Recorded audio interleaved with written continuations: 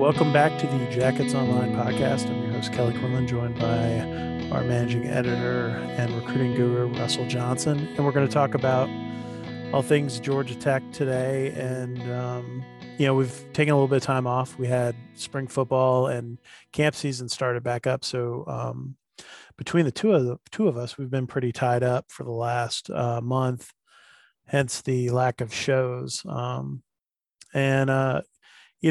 I think the biggest thing there's two big things that kind of went on over the last week in particular. We can talk about, obviously you came down to Atlanta and both of us were at the Rivals camp in Atlanta. And I was just kind of wondering what your thoughts were. Obviously, the way we do them now, just for people at home listening, is the camp's divided into a morning session that's O-line, D-line, and then late morning, early afternoon that you get the skill guys going against each other. So it was a divided up section.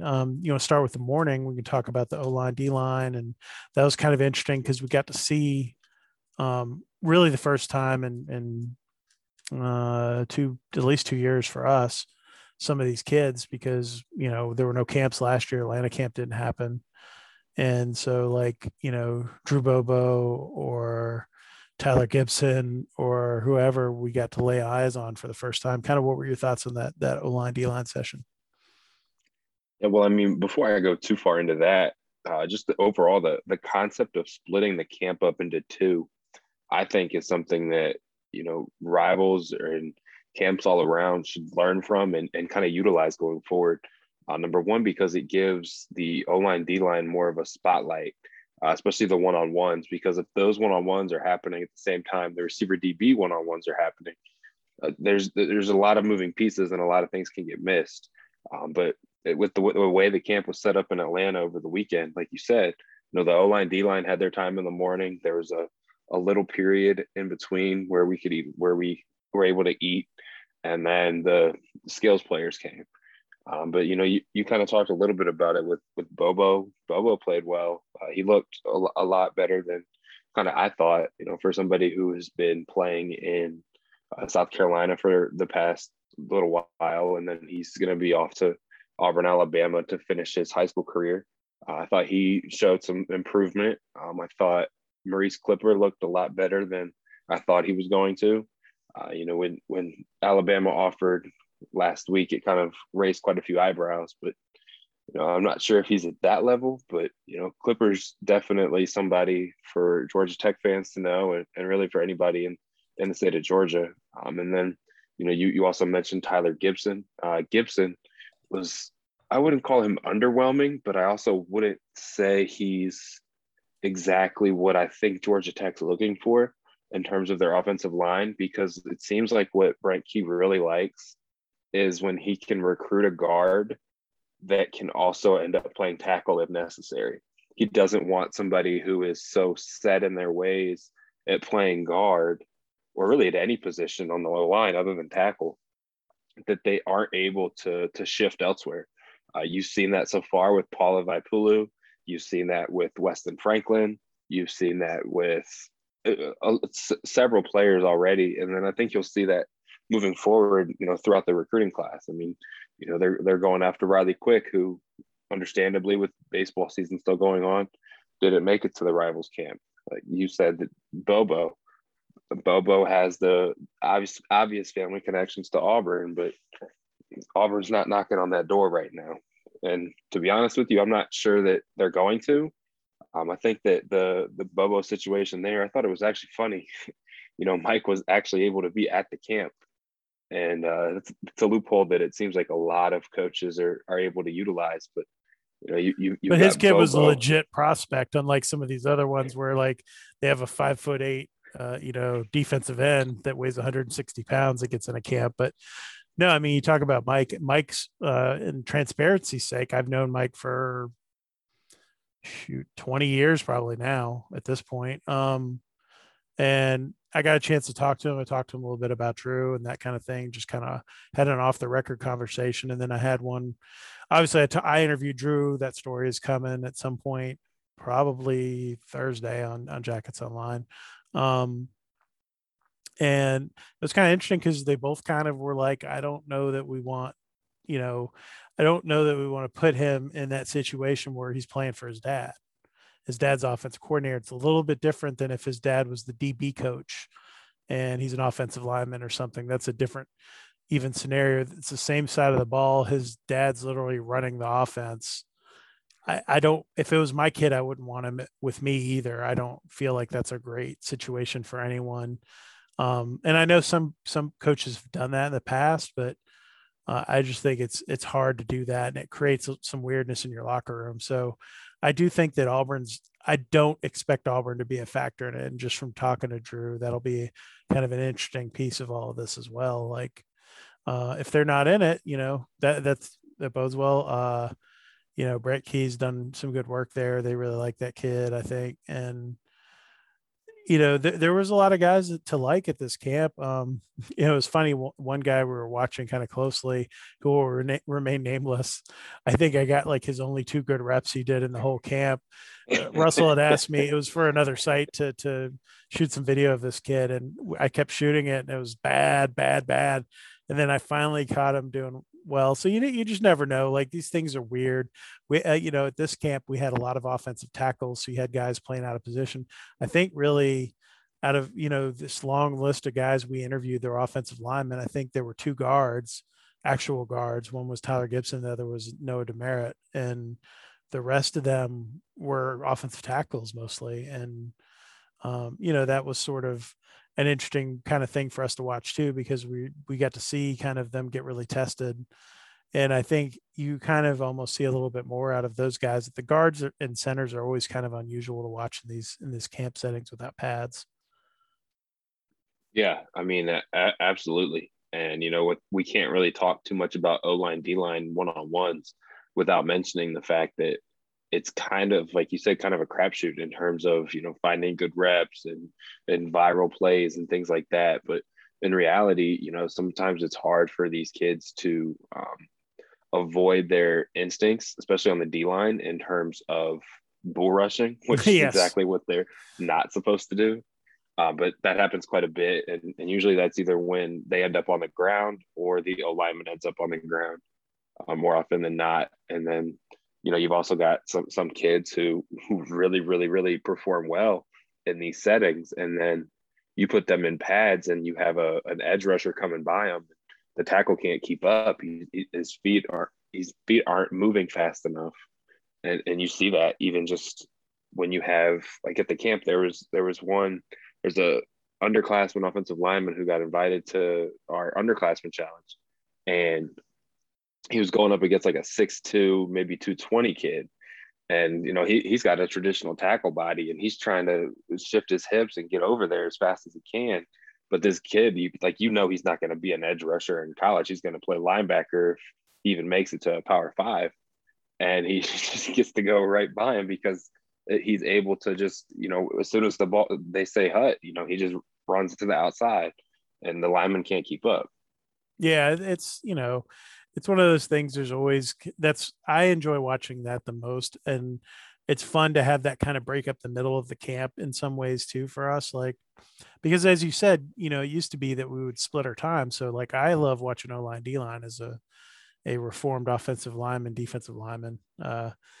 And so I would go watch that and not pay attention to the one on ones with the skill guys a lot of times. So like unless there was like at Atlanta camp a few years ago, we had Jameer Gibbs, like, oh, I'm going to watch Jameer Gibbs. But like, unless there was something really drawing, and that worked out well because, as we've kind of transitioned to talking about the skill guys, you had multiple quarterback targets for Georgia Tech there. You had MJ Morris, you had AJ Swan, you had the 23 kid, Malachi Singleton. Malachi Singleton.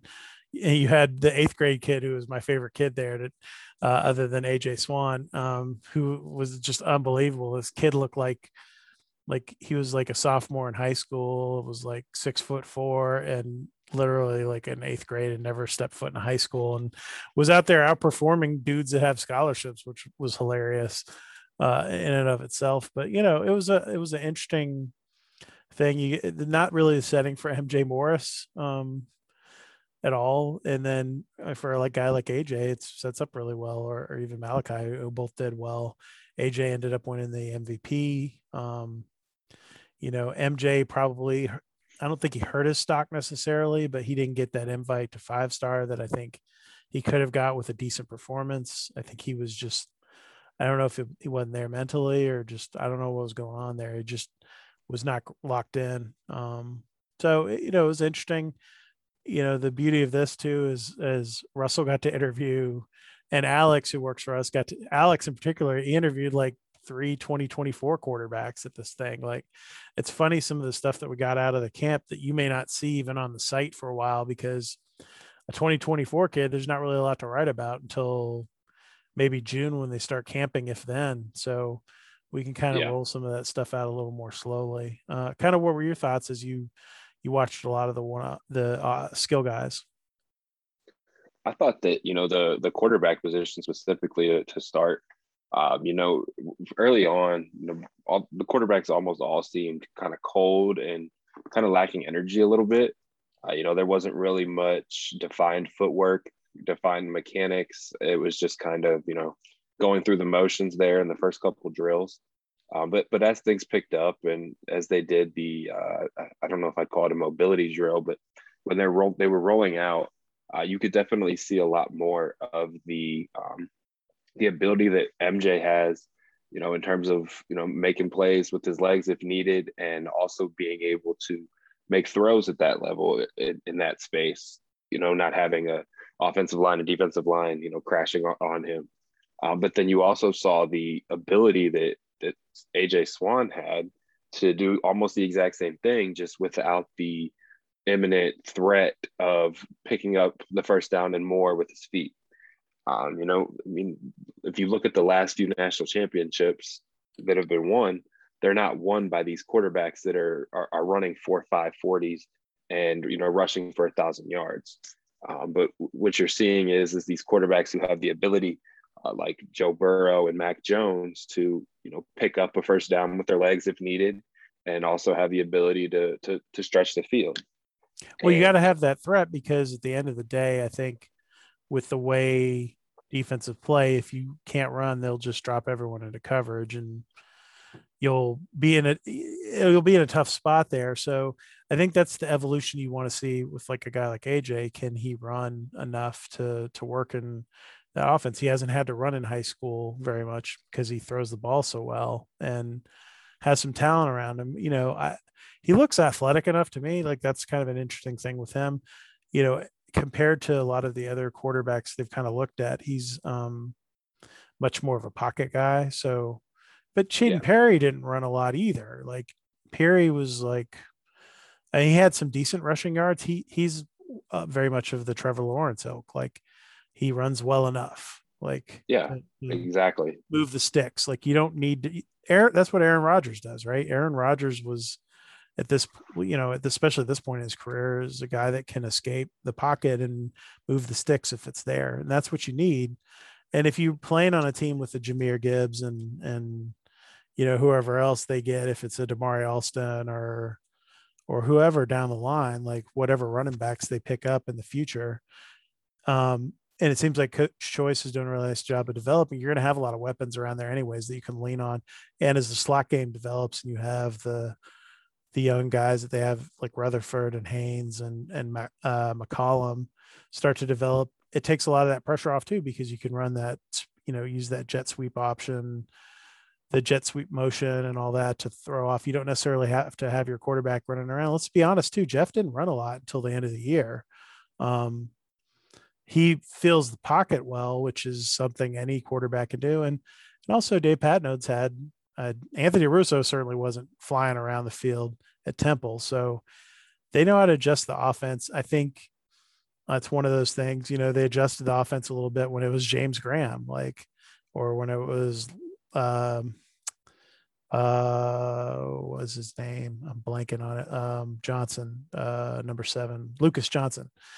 Lucas was not a guy, he'd lost some of his wheels after he had the foot injury, and he wasn't flying around either. They were able to scheme for him. So I think you can, if a guy's a good enough quarterback, I think you just take him and you can maneuver your offense around it. I don't think this is they need to have a passing threat. They don't need the quarterback to be the main rusher in this type of offense. So I think people are going to get hung up too much on that. But, obviously MJ's a guy that people wanted for a reason. I think it'll be interesting to see what happens here as these quarterback dominoes start to fall over the next few weeks, where he ends up in all of this, because he could end up pushing himself in a really weird spot in terms of his recruitment and what his options are come 3 weeks from now, if he keeps pushing off and not deciding and all that kind of stuff. Yeah, I couldn't agree with you more. I would even minimize that to 2 weeks, possibly, maybe even less than that. These dominoes, they're about ready to start falling rather quickly. AJ Duffy, we're recording this on Wednesday night. Duffy committed to Florida State today. As everybody and their mom knows, well, subscribers on Jackets Online at least, MJ Morris said on Sunday, after doing a video interview talking about the Georgia Tech spring game and doing another interview talking about NC State, he did an interview with the Florida State site in which he named Florida State his leader. Those words on Sunday meant a lot more than those words do on Wednesday. There are no more quarterback spots in Tallahassee available. So I don't see, number one, him ending up there. Number two, I don't see him visiting there again.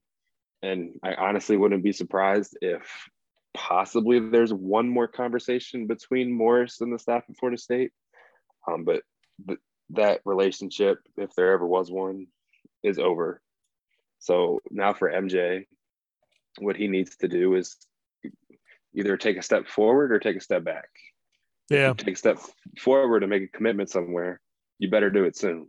Because if you don't, there's some other options elsewhere that people are starting to really consider, even possibly more at a higher level than he is. Well, I think people are adjusting their boards right now. This is sort of the get off the pot moment for a lot of particularly the quarterback position. You have Braden Davis, who will make his decision on Friday, right? Yes. You have some other, that's going to lead to a whole other set of dominoes of kids making their decisions. And as you get those things, as those decisions come down, it, shrinks the market and it changes who the options are for everyone, right? So each one of the quarterback commits has a sort of a trickle down, because really at the most anyone's going to take is 2, and very few schools are doing that with the numbers this year. So, MJ has a little bit of help just because he's an athletic kid, but who are his options if Florida State's full now? That's Georgia Tech, NC State, and Nebraska of the schools he's talked about recently. And unless he could also look back at Arkansas, still needs a quarterback. Well, I mean, that's what it's going to come down to if he's not careful here, because Cincinnati still needs a quarterback. Yeah, I mean, that's a little bit of a different animal than West Virginia still needs a quarterback. I mean, you've got options. It's just not the options you probably wanted as a dual sport athlete and a dual threat, as they say.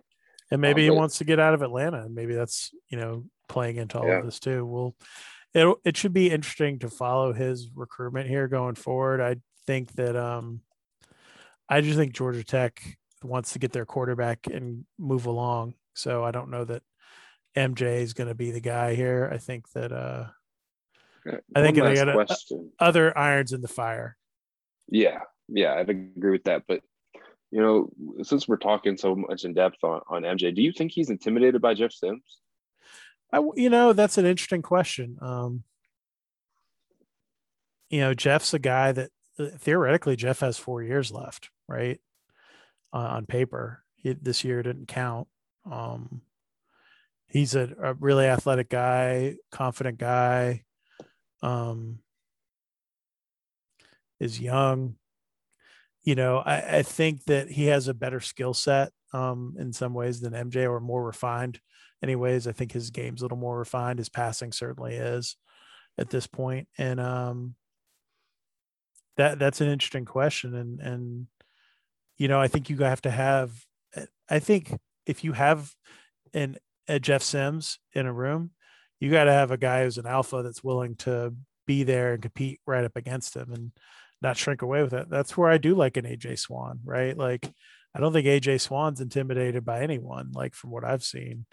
But I think MJ shrunk away from competition at our camp, to be honest with you, on Sunday. Like, I think he didn't like being in that group of quarterbacks with a bunch of other guys who were his peers on a similar level and were throwing the ball better than him.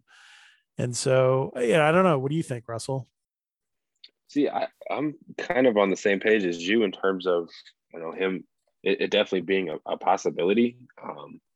I know he started out his high school career at Carrollton, and, whoever you believe, there are several different sides to the story as to why he left there and is now at Pace Academy. And then, there's a lot of rumors going on about, him possibly leaving Pace Academy. It just seems like there's some outside noise. Not really outside. I would say it's in the home, not out of the home with him. That is, really, really, really kind of almost controlling the situation.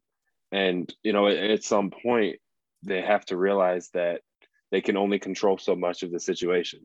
They're not the ones, who have to go potentially all the way to Lincoln, Nebraska.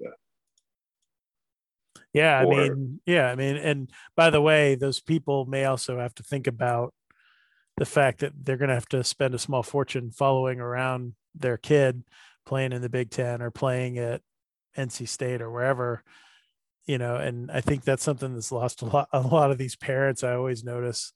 I was like, one of the conversations I'll sometimes have with somebody, I was like, you got to think about what, and this is a conversation I have with not recruits necessarily, like people I know in my personal life who have kids who play sports in college, right? That are not necessarily like play soccer or whatever, or baseball, or not non-rev sports, even like swimming and diving or whatever, and they like going to their kids' stuff. I'm like, how much are you going to spend traveling to go do that, right? Like, if your kid plays at Nebraska and you live in Atlanta, every single day, every game's a road game. So you got 13 if they go to a bowl game. 13, that's 13 flights because you're not driving anywhere. Where can you drive to in the Big Ten from Atlanta? Like, easily nowhere. So you're hopping on a plane every single week for 12. That, I mean, that's tough, man. Like, for anyone, especially for 40, 50-year-old adults, 60-year-old adults. Like, I don't know, man. I'm not, and I have a son that wants to be a D1 athlete. And I told him, I was like, you gotta, if you want to play and you want us there, you gotta make sure when it's time, you think about places that are closer to home if you want us to be coming to your games. And it's amazing to me, like, how many people don't even think about that piece of this and the small fortunes people spend on that stuff. Uh, the one other kind of disappointing thing, and I've done 3 rivals camps. In all honesty, here, went to Dallas, went to Miami, and then Russell and I went to Atlanta. And the 3 Georgia Tech commitments who were slated to come didn't show up to any of them. That would be the offensive lineman from Florida, um, the 23 kid from Florida, and then Antonio Martin this past weekend in Atlanta, right? yeah, And so that was sort of a bummer. Usually they show up, so if they say they're coming. So, and then Bonner, I don't think he had ever said yes he was coming, but those other 3 did. yeah, So that was a little bit frustrating. yeah. I was also a little bit disappointed some of the targets. I really wanted to see, Nathan Vale. There's a lot of differing opinions on him and his ability. The safety from Harrison and out in Kennesaw. And then, everybody's been talking about Mumu bin Wahad for several years now I feel like he's been a recruit since he was like in the 7th grade. But as he's reached the 6 foot barrier, it seems like his recruitment's been picking up. But so really kind of disappointed I didn't get the chance to see him. Kyle Eford, the linebacker from Decula, really wish I could have seen him. Have to either get him on campus at Georgia Tech for a camp this summer week that I can see, or even get to a game there this season. But then it was weird. There was some Lee County kids there, but Not the Jerron ones you didn't. wanted. Yeah, Jerron Willis didn't come. Tyrus Washington didn't come. Quayshawn Sapp didn't come. Quay Carter didn't come. But 24 defensive tackle Omar White was there, winning reps and looking and pretty darn good for a high school. What would that be? Finishing up his freshman year? Yeah, I think that's right. Well, for someone finishing up his freshman year, I mean, he looked the part. He was beating that 122 kid we were talking about a little bit ago. He beat him on about 9 out of 10 reps. Yes, he did. That was he put up some highlight tape for himself. Yeah, for sure. Yeah, it was an interesting. That's been sort of the interesting thing, and I get it with COVID and everything else that that's an issue. And obviously Willis, I think he's getting ready to make a decision. So maybe that's why he doesn't want to come. A lot of times you'll see that too. Kids don't want to be at the camp when they're ready to make a decision because they're just getting hammered by everyone there to tell them what's going on. Right. That's why we thought MJ wasn't going to show up. Yeah, that's true. Yeah. Well, it's funny because MJ showed up at like the last second. We were literally watching so they have sometimes like a B list of guys that they bring that can come if guys don't show up. And those kids were coming through the cycle. And then I saw the number that MJ was supposed to wear. I saw him from behind. I was like, it looks like the right size, but I couldn't really see him. He was way off in the distance. And I was like, oh, he showed up. Cause I was like, we were both mad that he wasn't there. And then he showed up. So that was at least encouraging. There was guys that showed up that didn't participate too, that got there late. So that was another, our 5-star defensive lineman showed up late and couldn't participate.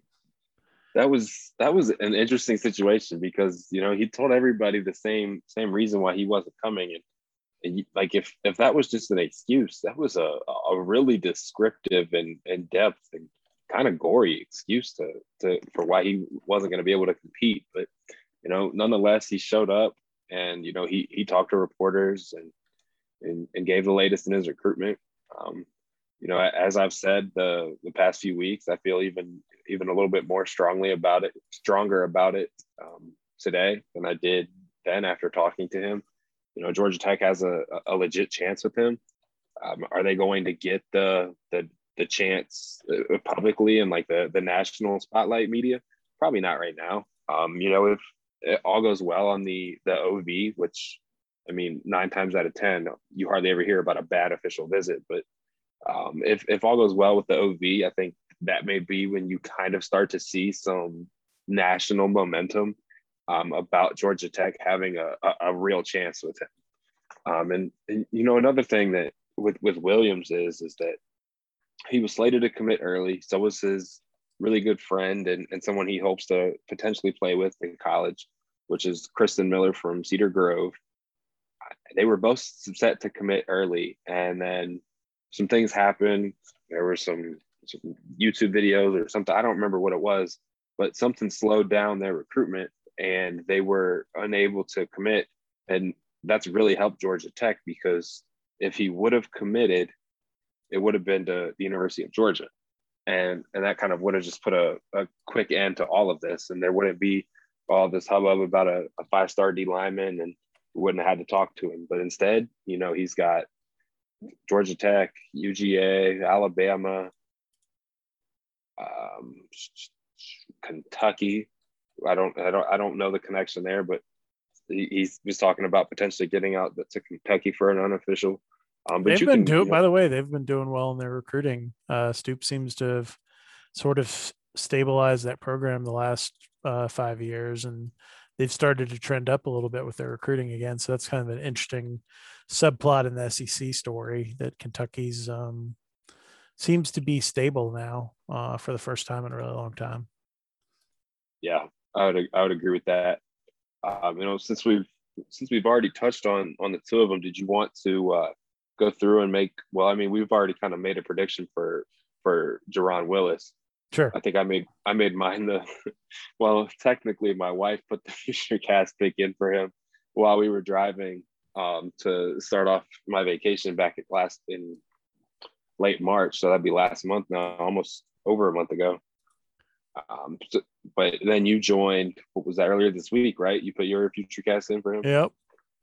And I'm not sure if I'm going to end up putting a future cast in for Braden Davis, but I do expect that, when it comes time for him to announce on Friday, I think he'll end up, playing in the SEC, which is something that, he won't admit and his dad won't admit, but, his dad played at Tennessee, and playing in the SEC is something that has been really intriguing to him. I know Georgia Tech fans hear that all the time and kind of gag, but No, I think he mean, ends there's up in South legitimately Carolina. something about that. It's like anything else, right?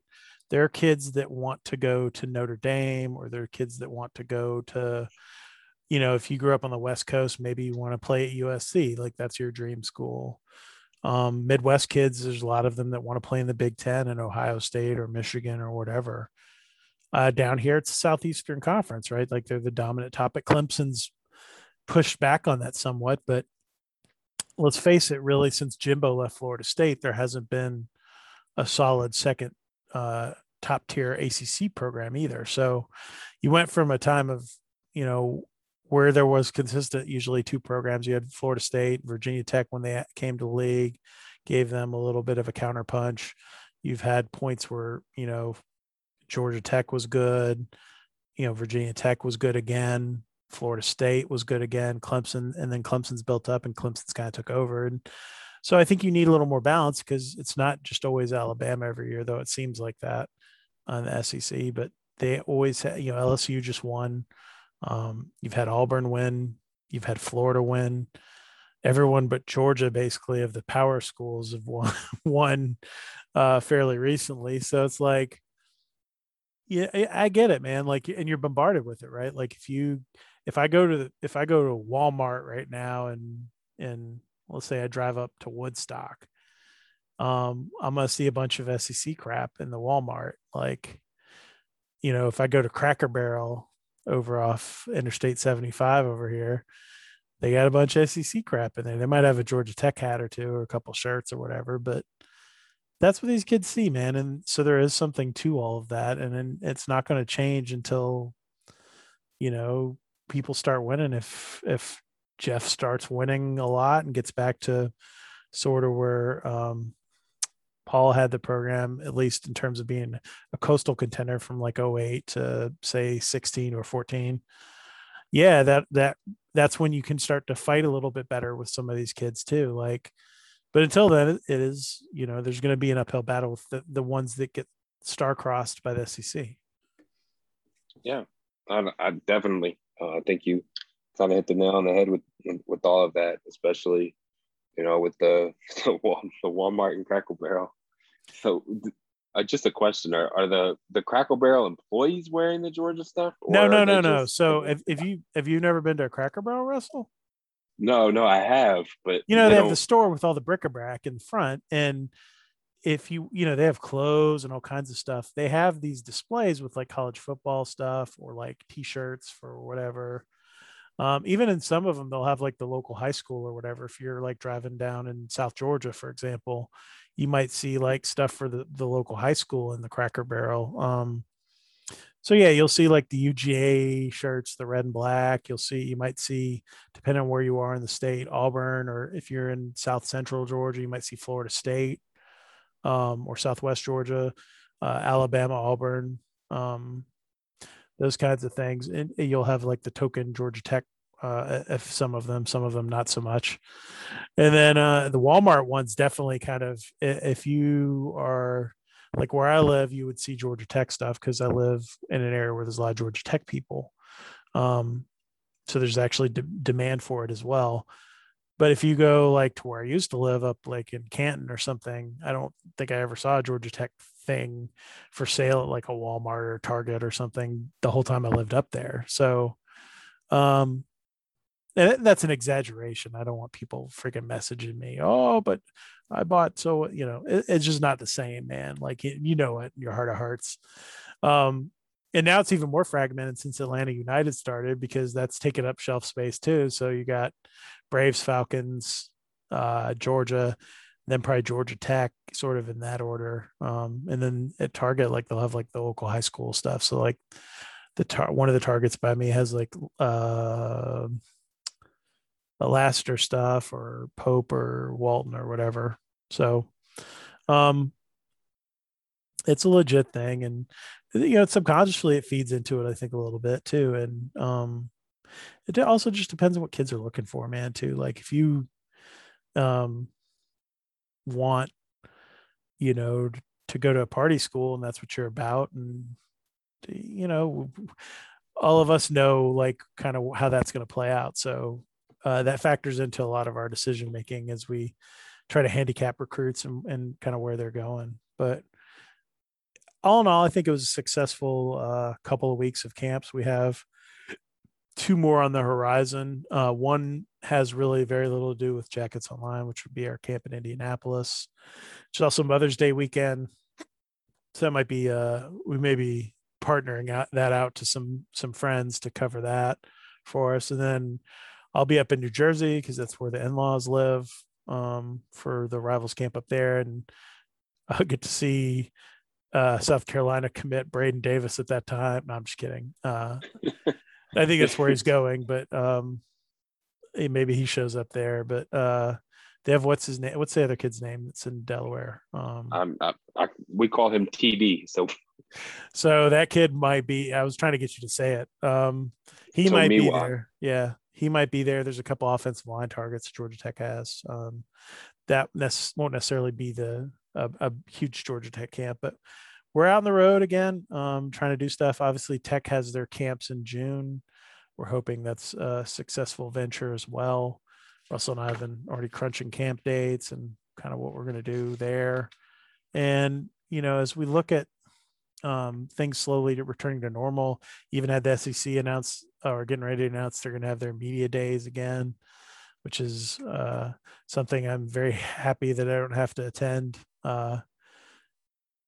That's like a big zoo thing. I'll be curious to see if the ACC does theirs in person or not. I still wouldn't be shocked if it's virtual again, but yeah, things are starting to turn into new normal. I won't say normal, but a new normal. And um things continue to evolve right now. The transfer portal remains something we have to kind of monitor. The big news there recently was that the transfer rule got passed, where you get the one-time waiver. Yeah. So it was officially passed today. Yeah. So I think that that's something to really kind of a little bit of a game changer, because you can't be like a total jerk to your kids anymore. And where you've seen this the most, actually, to me, is in basketball, where these coaches who have, to those of us who've covered them or know them, coaches who have bad reputations are having a massive like influx of kids. That's what happened to Greg Marshall at Wichita State. Happening to the east of Atlanta right now a little bit. And you're starting to see, guys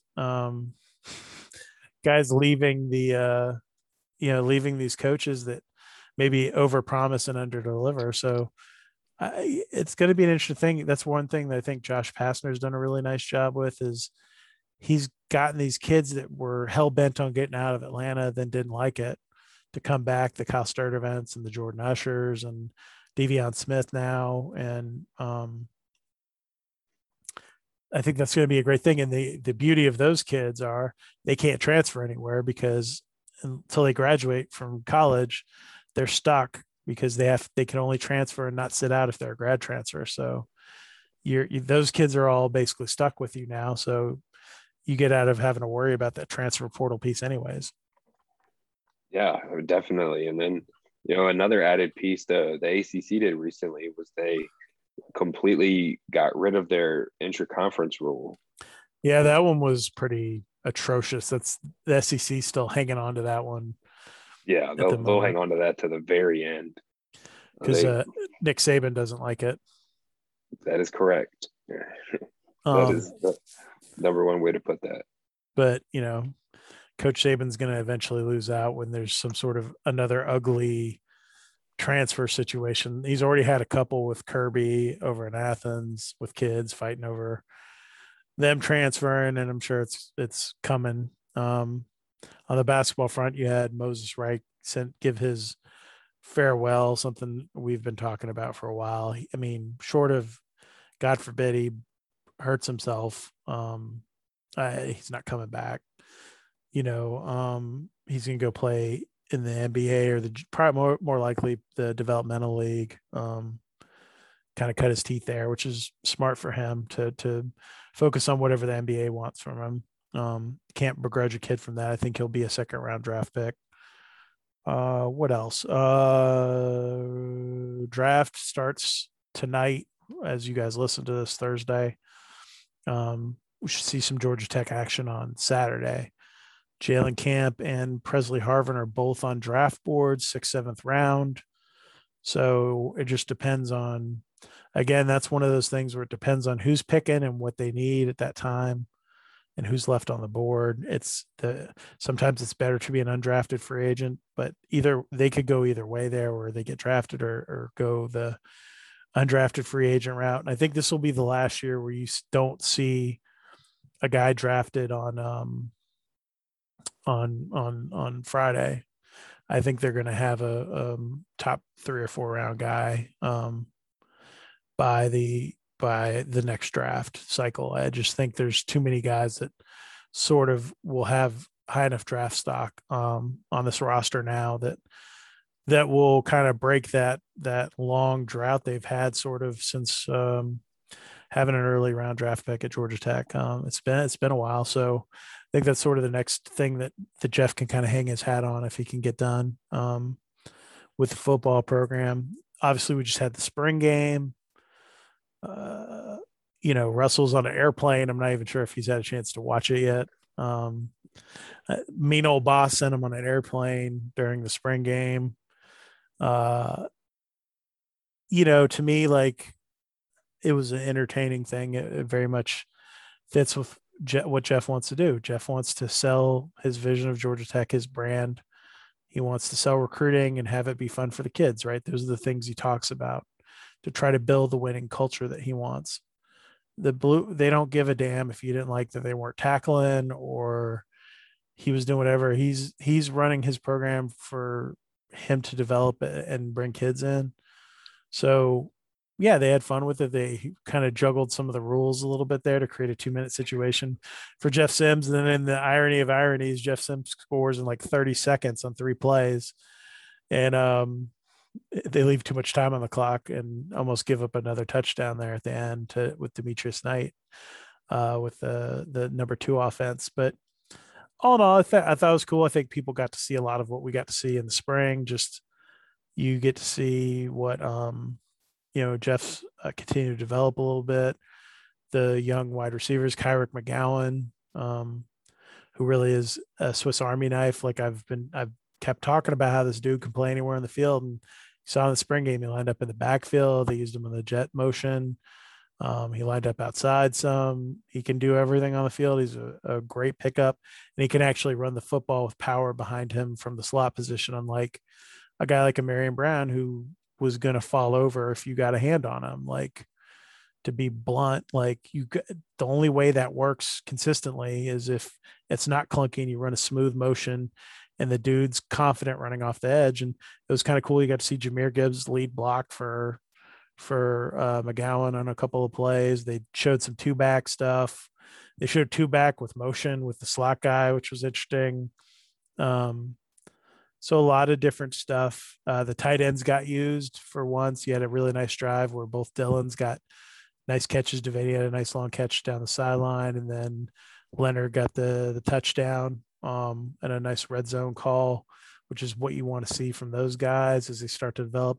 One thing people forget about them is Leonard was like a legit high school tight end, but was undersized coming in and put all the weight on and got a lot bigger.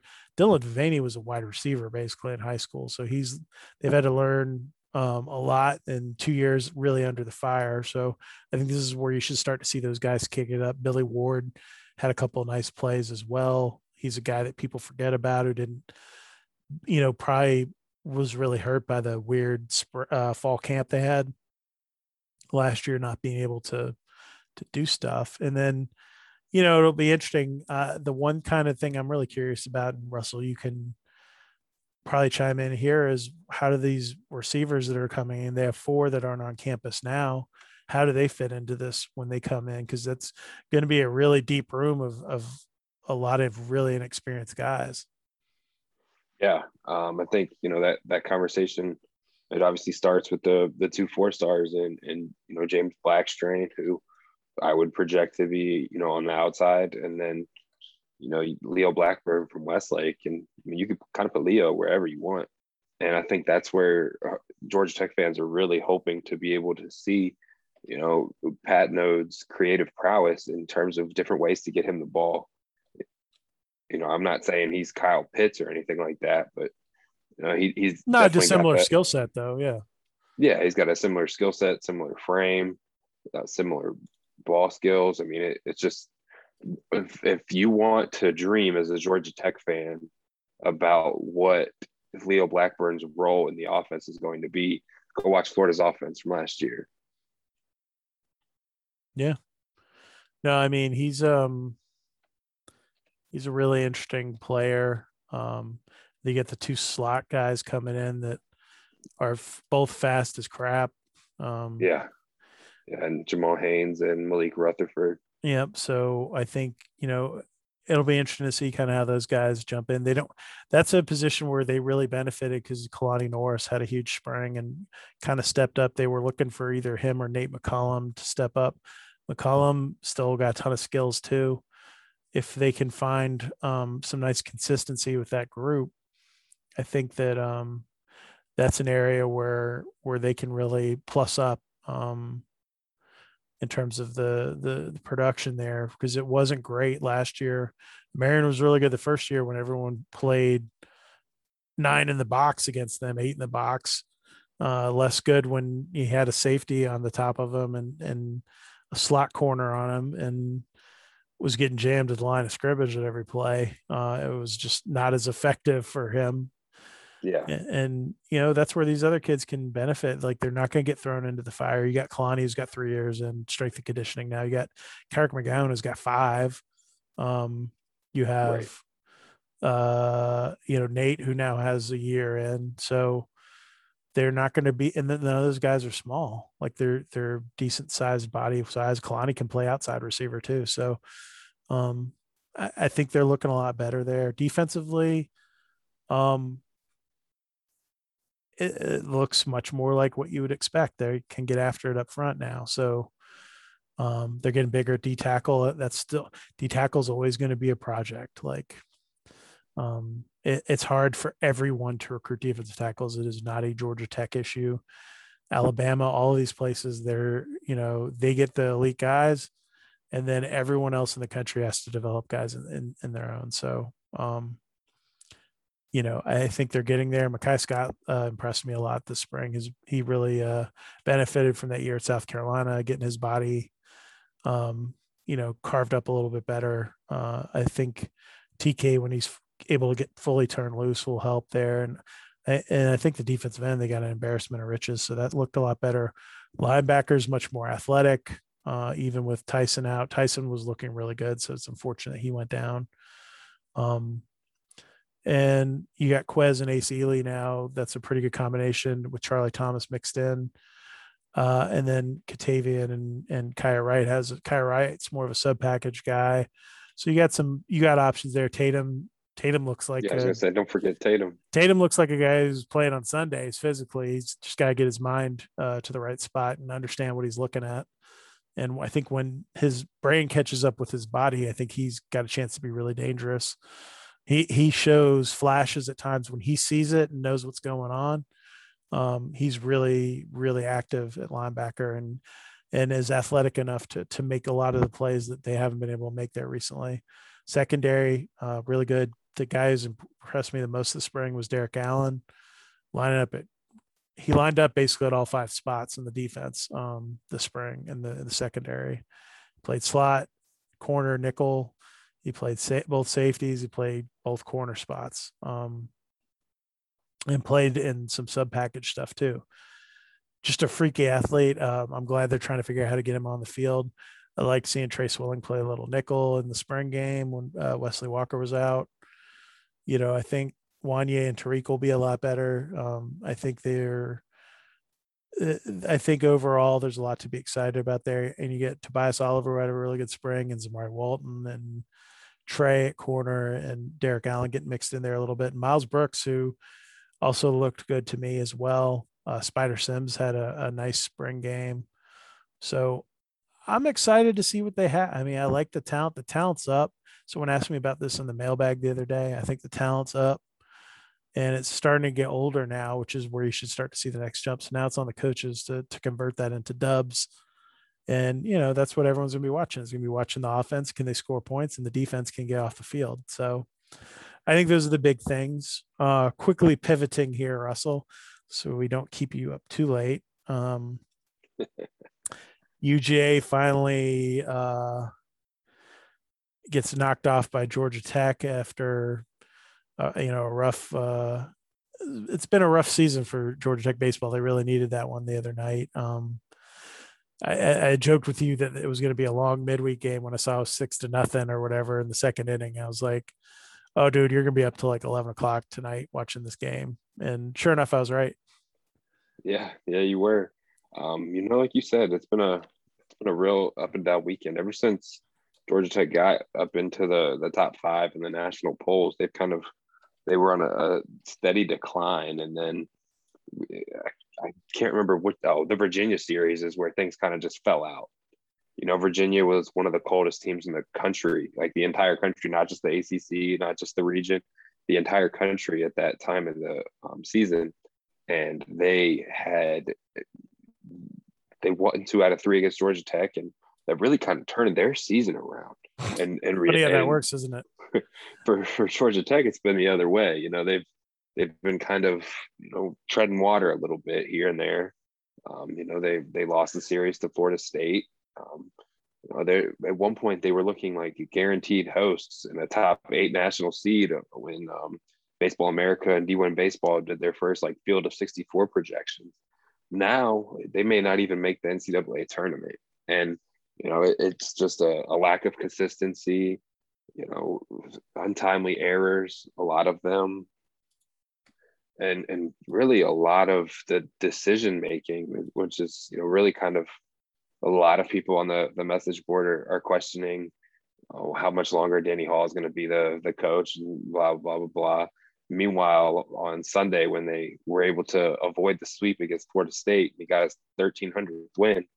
There was a big hubbub about that. The players interrupted his Zoom call and were talking to him about everything. Of course, I'm sitting in traffic on my way to the airport during the Zoom call, but anyways, it's just like you said, it's been a real up and down season. They've got Kennesaw State this weekend, and a rare non-conference opponent this time of year. And if they want to have any kind of tournament resume, in my opinion, this is going to have to be a sweep. They've gone too many series with these, 2 out of 3, 1 out of 3, and they're at the point of the year now where it's put up or shut up time. Sure. If you're going to be a tournament team, show you're a tournament team. And if they get into the tournament and they get a favorable draw, sure, anything can happen, especially with the rotation they have. You get a good start from Brant Herter, and something happens and Andy Archer's pitching well too. I mean, that's where the team is so dangerous, but you also could be 2 and out. Herter could leave early with an injury, or could, really be lacking command that they not have his fastball. And when that happens, that's where things spiral out of control quickly, because ever since Jackson Finley went out, I mean, they've been searching for answers. Marquise Grissom Jr. It took a while for him to make his debut, but I mean, any Georgia Tech fan that's been watching would say that he's been well worth the wait, and I'm sure that's something they are really excited about throughout the rest of this season, is kind of seeing how he progresses and what his role is going to be on the team moving forward. Because he came in as a pitcher and an outfielder. Right now he's exclusively pitching and doing a pretty good job of it in limited circumstances. But like you were talking about UGA, and during the UGA game, the Georgia Tech Sunday starter was pitching, came in and pitched. So there's a possibility that maybe, just maybe, Grissom may end up being the Sunday starter, at least this weekend against Kennesaw, or they may go completely off grid and use some names that people haven't seen very much of this year. Yeah, it's going to be kind of an interesting to track all of the machinations here, because they have an interesting final stretch of games here with still have Clemson, North Carolina. You got another game with Georgia. You get the Kennesaw series this weekend. And I think they have one more road series too, somewhere in there. I think it's Miami. Yeah, it might be, who are very tough. So, it'll be interesting to see. I mean, I think the problem for Danny is the expectations got ratcheted up because of how they started and just seeing, how talented this team was, but pitching remains their Achilles heel. Yeah. And errors actually have been a big piece of it too. So it'll be interesting to see if they can make their run. This is a kind of a weird baseball season, the way it's setting up. So, maybe they'll, people on the board really want them to open up the attendance for the final few series. Maybe you'll see something like that. I don't know. It's going to be interesting, and we're going to be on top of all of it. Russell's holding down the recruiting front with my help now that football's over, and we got the draft coming up, and then more baseball this weekend with a little in-state non-conference action. So it should be a fun week on Jackets Online. If you're not a subscriber, you should check it out. We have probably the ultimate fan forum for Georgia Tech fans, and it's a lot of fun once you get in there and mix it up. And we're not immune to be catching heat on there ourselves, so we try to keep it fun. Sometimes feelings get hurt, but it's all in good fun. And any final thoughts, Russell? No, I know we're I trying to think pack a lot in here. Yeah, we got to pack a lot in, and I've got more interviews to transcribe. So do I, my friend. I have a whole boatload of them on my phone that I got to start chewing through before they get too old and crispy. Right. Yeah. It's a balancing act when we have all. I mean, how many was our list? It was like we had 90 kids to interview or something, I think, probably. Yeah, I have 35 on my phone. I've gone through 5 of them so far. I got another 20-ish. And then Alex has his. He probably has like a dozen. So, yeah. And then probably the other 20 kids no showed that we don't have, or just told us no. There were a couple of those which is great. Sometimes that's good for us if we hear a no, because it allows us to. That's one less kid we got to track for now. Let's move along. So we try to. That's one of the beauties of the camp thing too, because I can look someone in the eye and be like, "Are you still looking at Georgia Tech?" Not really. I was trying to remember. There was a kid that literally told me that. Got my sheet. It was Montrell Henderson, the 2022 defensive tackle. He's like, nah, not really talking to them much. And I was like, yeah. I was like, all right, cool. I don't need to interview you right now. Let me know if that heats up. And he was like, cool. So yeah. I was like, all right, fair enough. I think that's one of the things that we had another one for our USF site where the kid was like, I have not heard from them in 2 months. I was like, okay, cool. Check you off. You're off the board, and I can move on to the next guy. And we had one recruit who will remain nameless, who was 3 inches shorter than advertised on the defensive side of the ball, and was like, I was at eye level with him, which was not good for the interview. If you're not a, say, flashy corner, everyone else should be taller than me. Generally, I'm 5'10", 5'11", and you're a defensive lineman. Oops, and you're not as tall as I am, or you're as tall as I am, or like barely taller than me. You better be Grady Jarrett, or this ain't gonna work. So Yeah. that was, and then my favorite was the kid that told you he wants to go to school in the country. That was Bo Atkinson, right? Yeah, he said, honestly, I'm not interested in going to school in a big city like that. I prefer the country life. I was like, cool, brother. Appreciate you telling us. And my next question was, have you heard from Mississippi State? Yeah, no doubt. No doubt.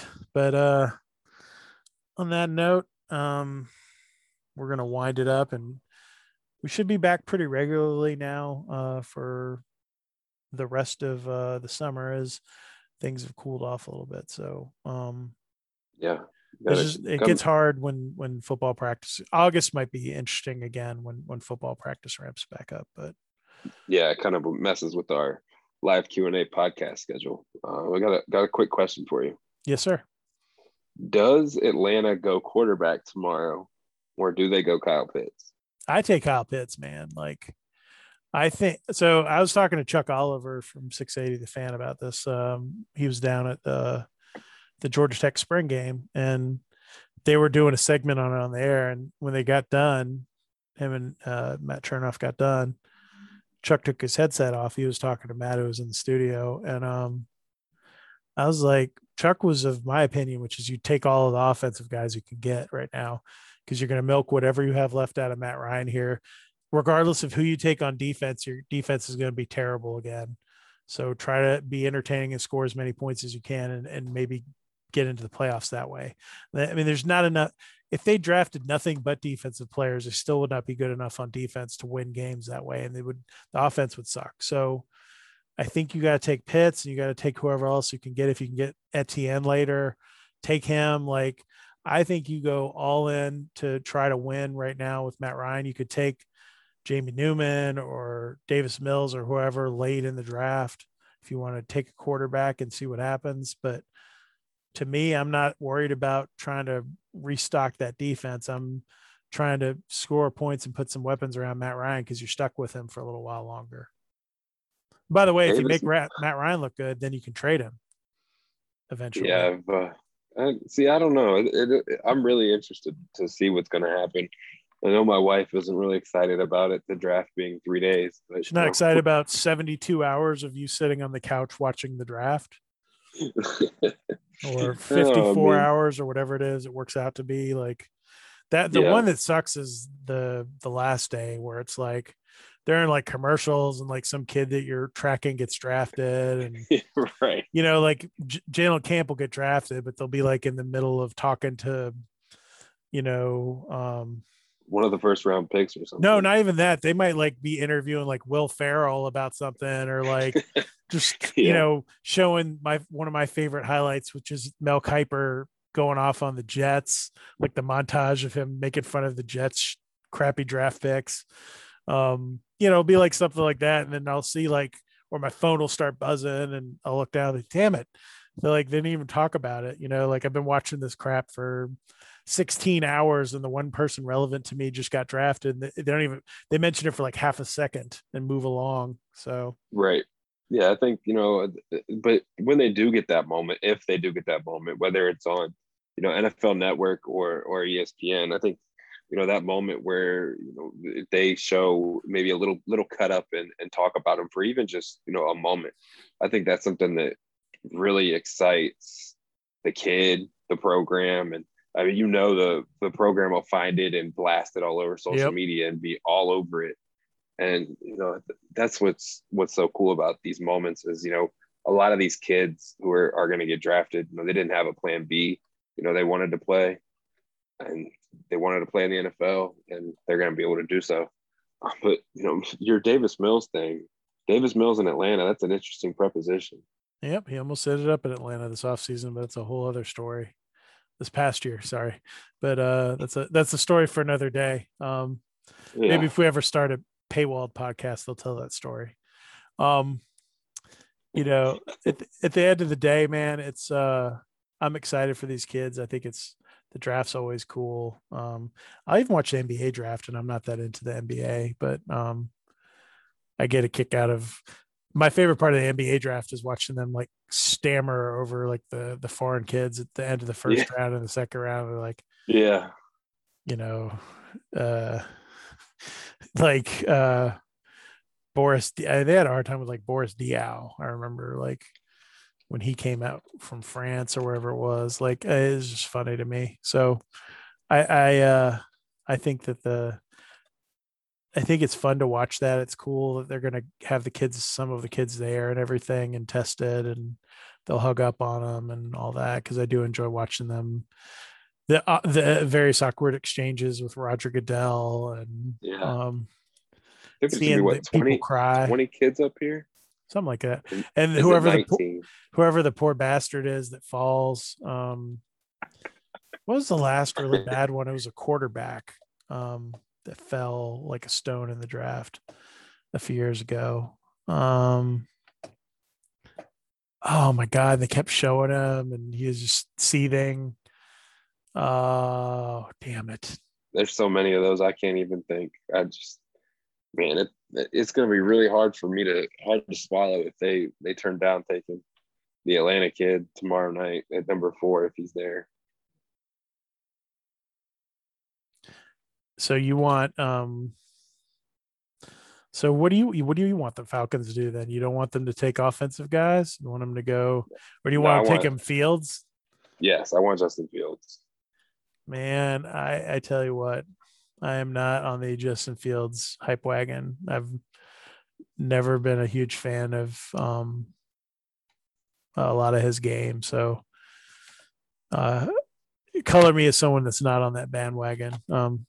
I joked with our Ohio State guys at the Yeah. Miami camp that Justin. I was being a bit facetious because I don't necessarily believe this, but I said that Justin Fields might be the next Akili Smith. Um, and they look like they wanted if they could have shot lasers from their eyes, they would have cut me into Yeah. pieces with that comment. But Yes. it was made from both a point of giving them a hard time and also trying to get a laugh from some people that were sitting there, which I did. So, Yeah. um, no, I don't want them. I think Fields. I like Fields. Maybe Fields will have a great career. Maybe it'll be the next Lamar Jackson. But, um, you know, the thing that made Lamar Jackson great was he played at Louisville with nothing around him. He had like literally like guys who wouldn't start at like other ACC schools or were they even in the American then? Whatever. The guys who wouldn't start at other schools on that level playing as a skill guys, right? And he would just drop dimes into them and stuff. Justin Fields playing with nothing but like the best guys, like pretty much. Like other than maybe when they play Clemson or something. So I think he's a lot more reliant on elite talent than some other quarterbacks in this draft. And you could say the same thing about Trevor Lawrence. He played with elite talent, but Trevor Lawrence could also hit a like a shoebox with a football 60 yards out if he wanted to. Like that's how accurate That's he true. is. I He mean, I've brought Urban seen, Meyer out of retirement. yeah, dude, I've seen like three or four guys ever throw some of the passes I've seen Trevor Lawrence throw in person. So, um, yeah, I've seen Fields a couple of times in person. Just has never struck me as being that guy. And maybe I'll be wrong, maybe I'll be right. But if I'm the Falcons, I'm not touching that man. Too bad they can't trade to pick because I would trade back a little bit and try to take Pitts later or the offensive lineman from Oregon. Yeah, I think Cincinnati's going to be licking their chops if he's going to be there at 5 for them.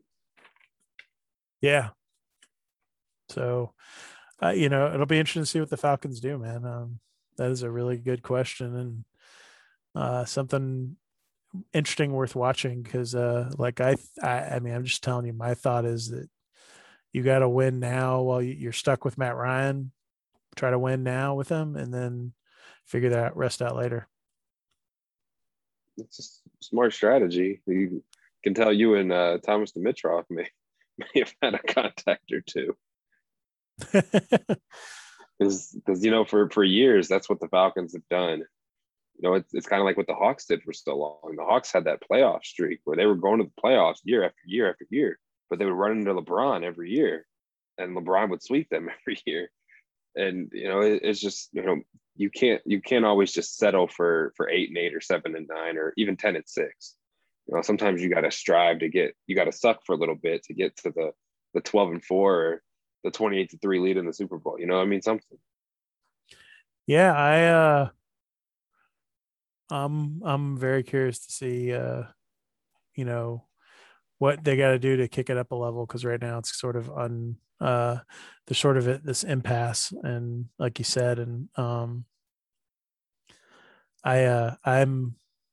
like to see the Falcons do well. I think it's fun when they're good. I enjoyed the Mike Vick years. I enjoyed when Matt Ryan had them clicking. I have enjoyed when Jerry Glanville was there and you were a wee baby, Russell, and they were playing in outside over in the Brave Stadium, Fulton County, and wearing the red uniforms and the black uniforms and the run and shoot with Andre Rison and all those cats and Chris Miller. So I've always enjoyed watching some Falcons guys. I'm not necessarily a Falcons fan, but I do think they if they don't trade, my money's on Pitts. So I still think they try to trade it though. See, I wouldn't be. I'll either want a quarterback or a trade. That's just. See, yeah, if they trade, I don't think you'd be angry. So no, but they'll find a way to mess it up somehow. Well, the tradition of Atlanta sports is they might get a great player, but they'll trade and give up Phillip Rivers and LaDainian Tomlinson for Mike Vick. You know what I mean? Like two franchise players for just the fluke of how it'll work out, or the many, many, many moves the Hawks have done over the years, like trading Pau Gasol for a bag of chips, or I mean, you could even still argue about the Trae Young thing a little bit, and who got the better end of that one? Hurt. Yeah, who got the better end of that deal? So, but that's another story for another podcast. I can do my Hawks rant about how mismanaged the Hawks have been for 40 years. The last really great move they made was, trading for Dominique Wilkins in 1980 or whatever it was, 1980 or 81, whatever that was. So, again, another topic for another day. But on that note, we'll wrap things up. Russell, you go get some sleep, and I'll be putting this podcast up. And if you guys like this, subscribe to Jackets Online, subscribe to the podcast. All of those things help us out. So for Russell Johnson, I'm Kelly Quinn. This has been the Jackets Online podcast.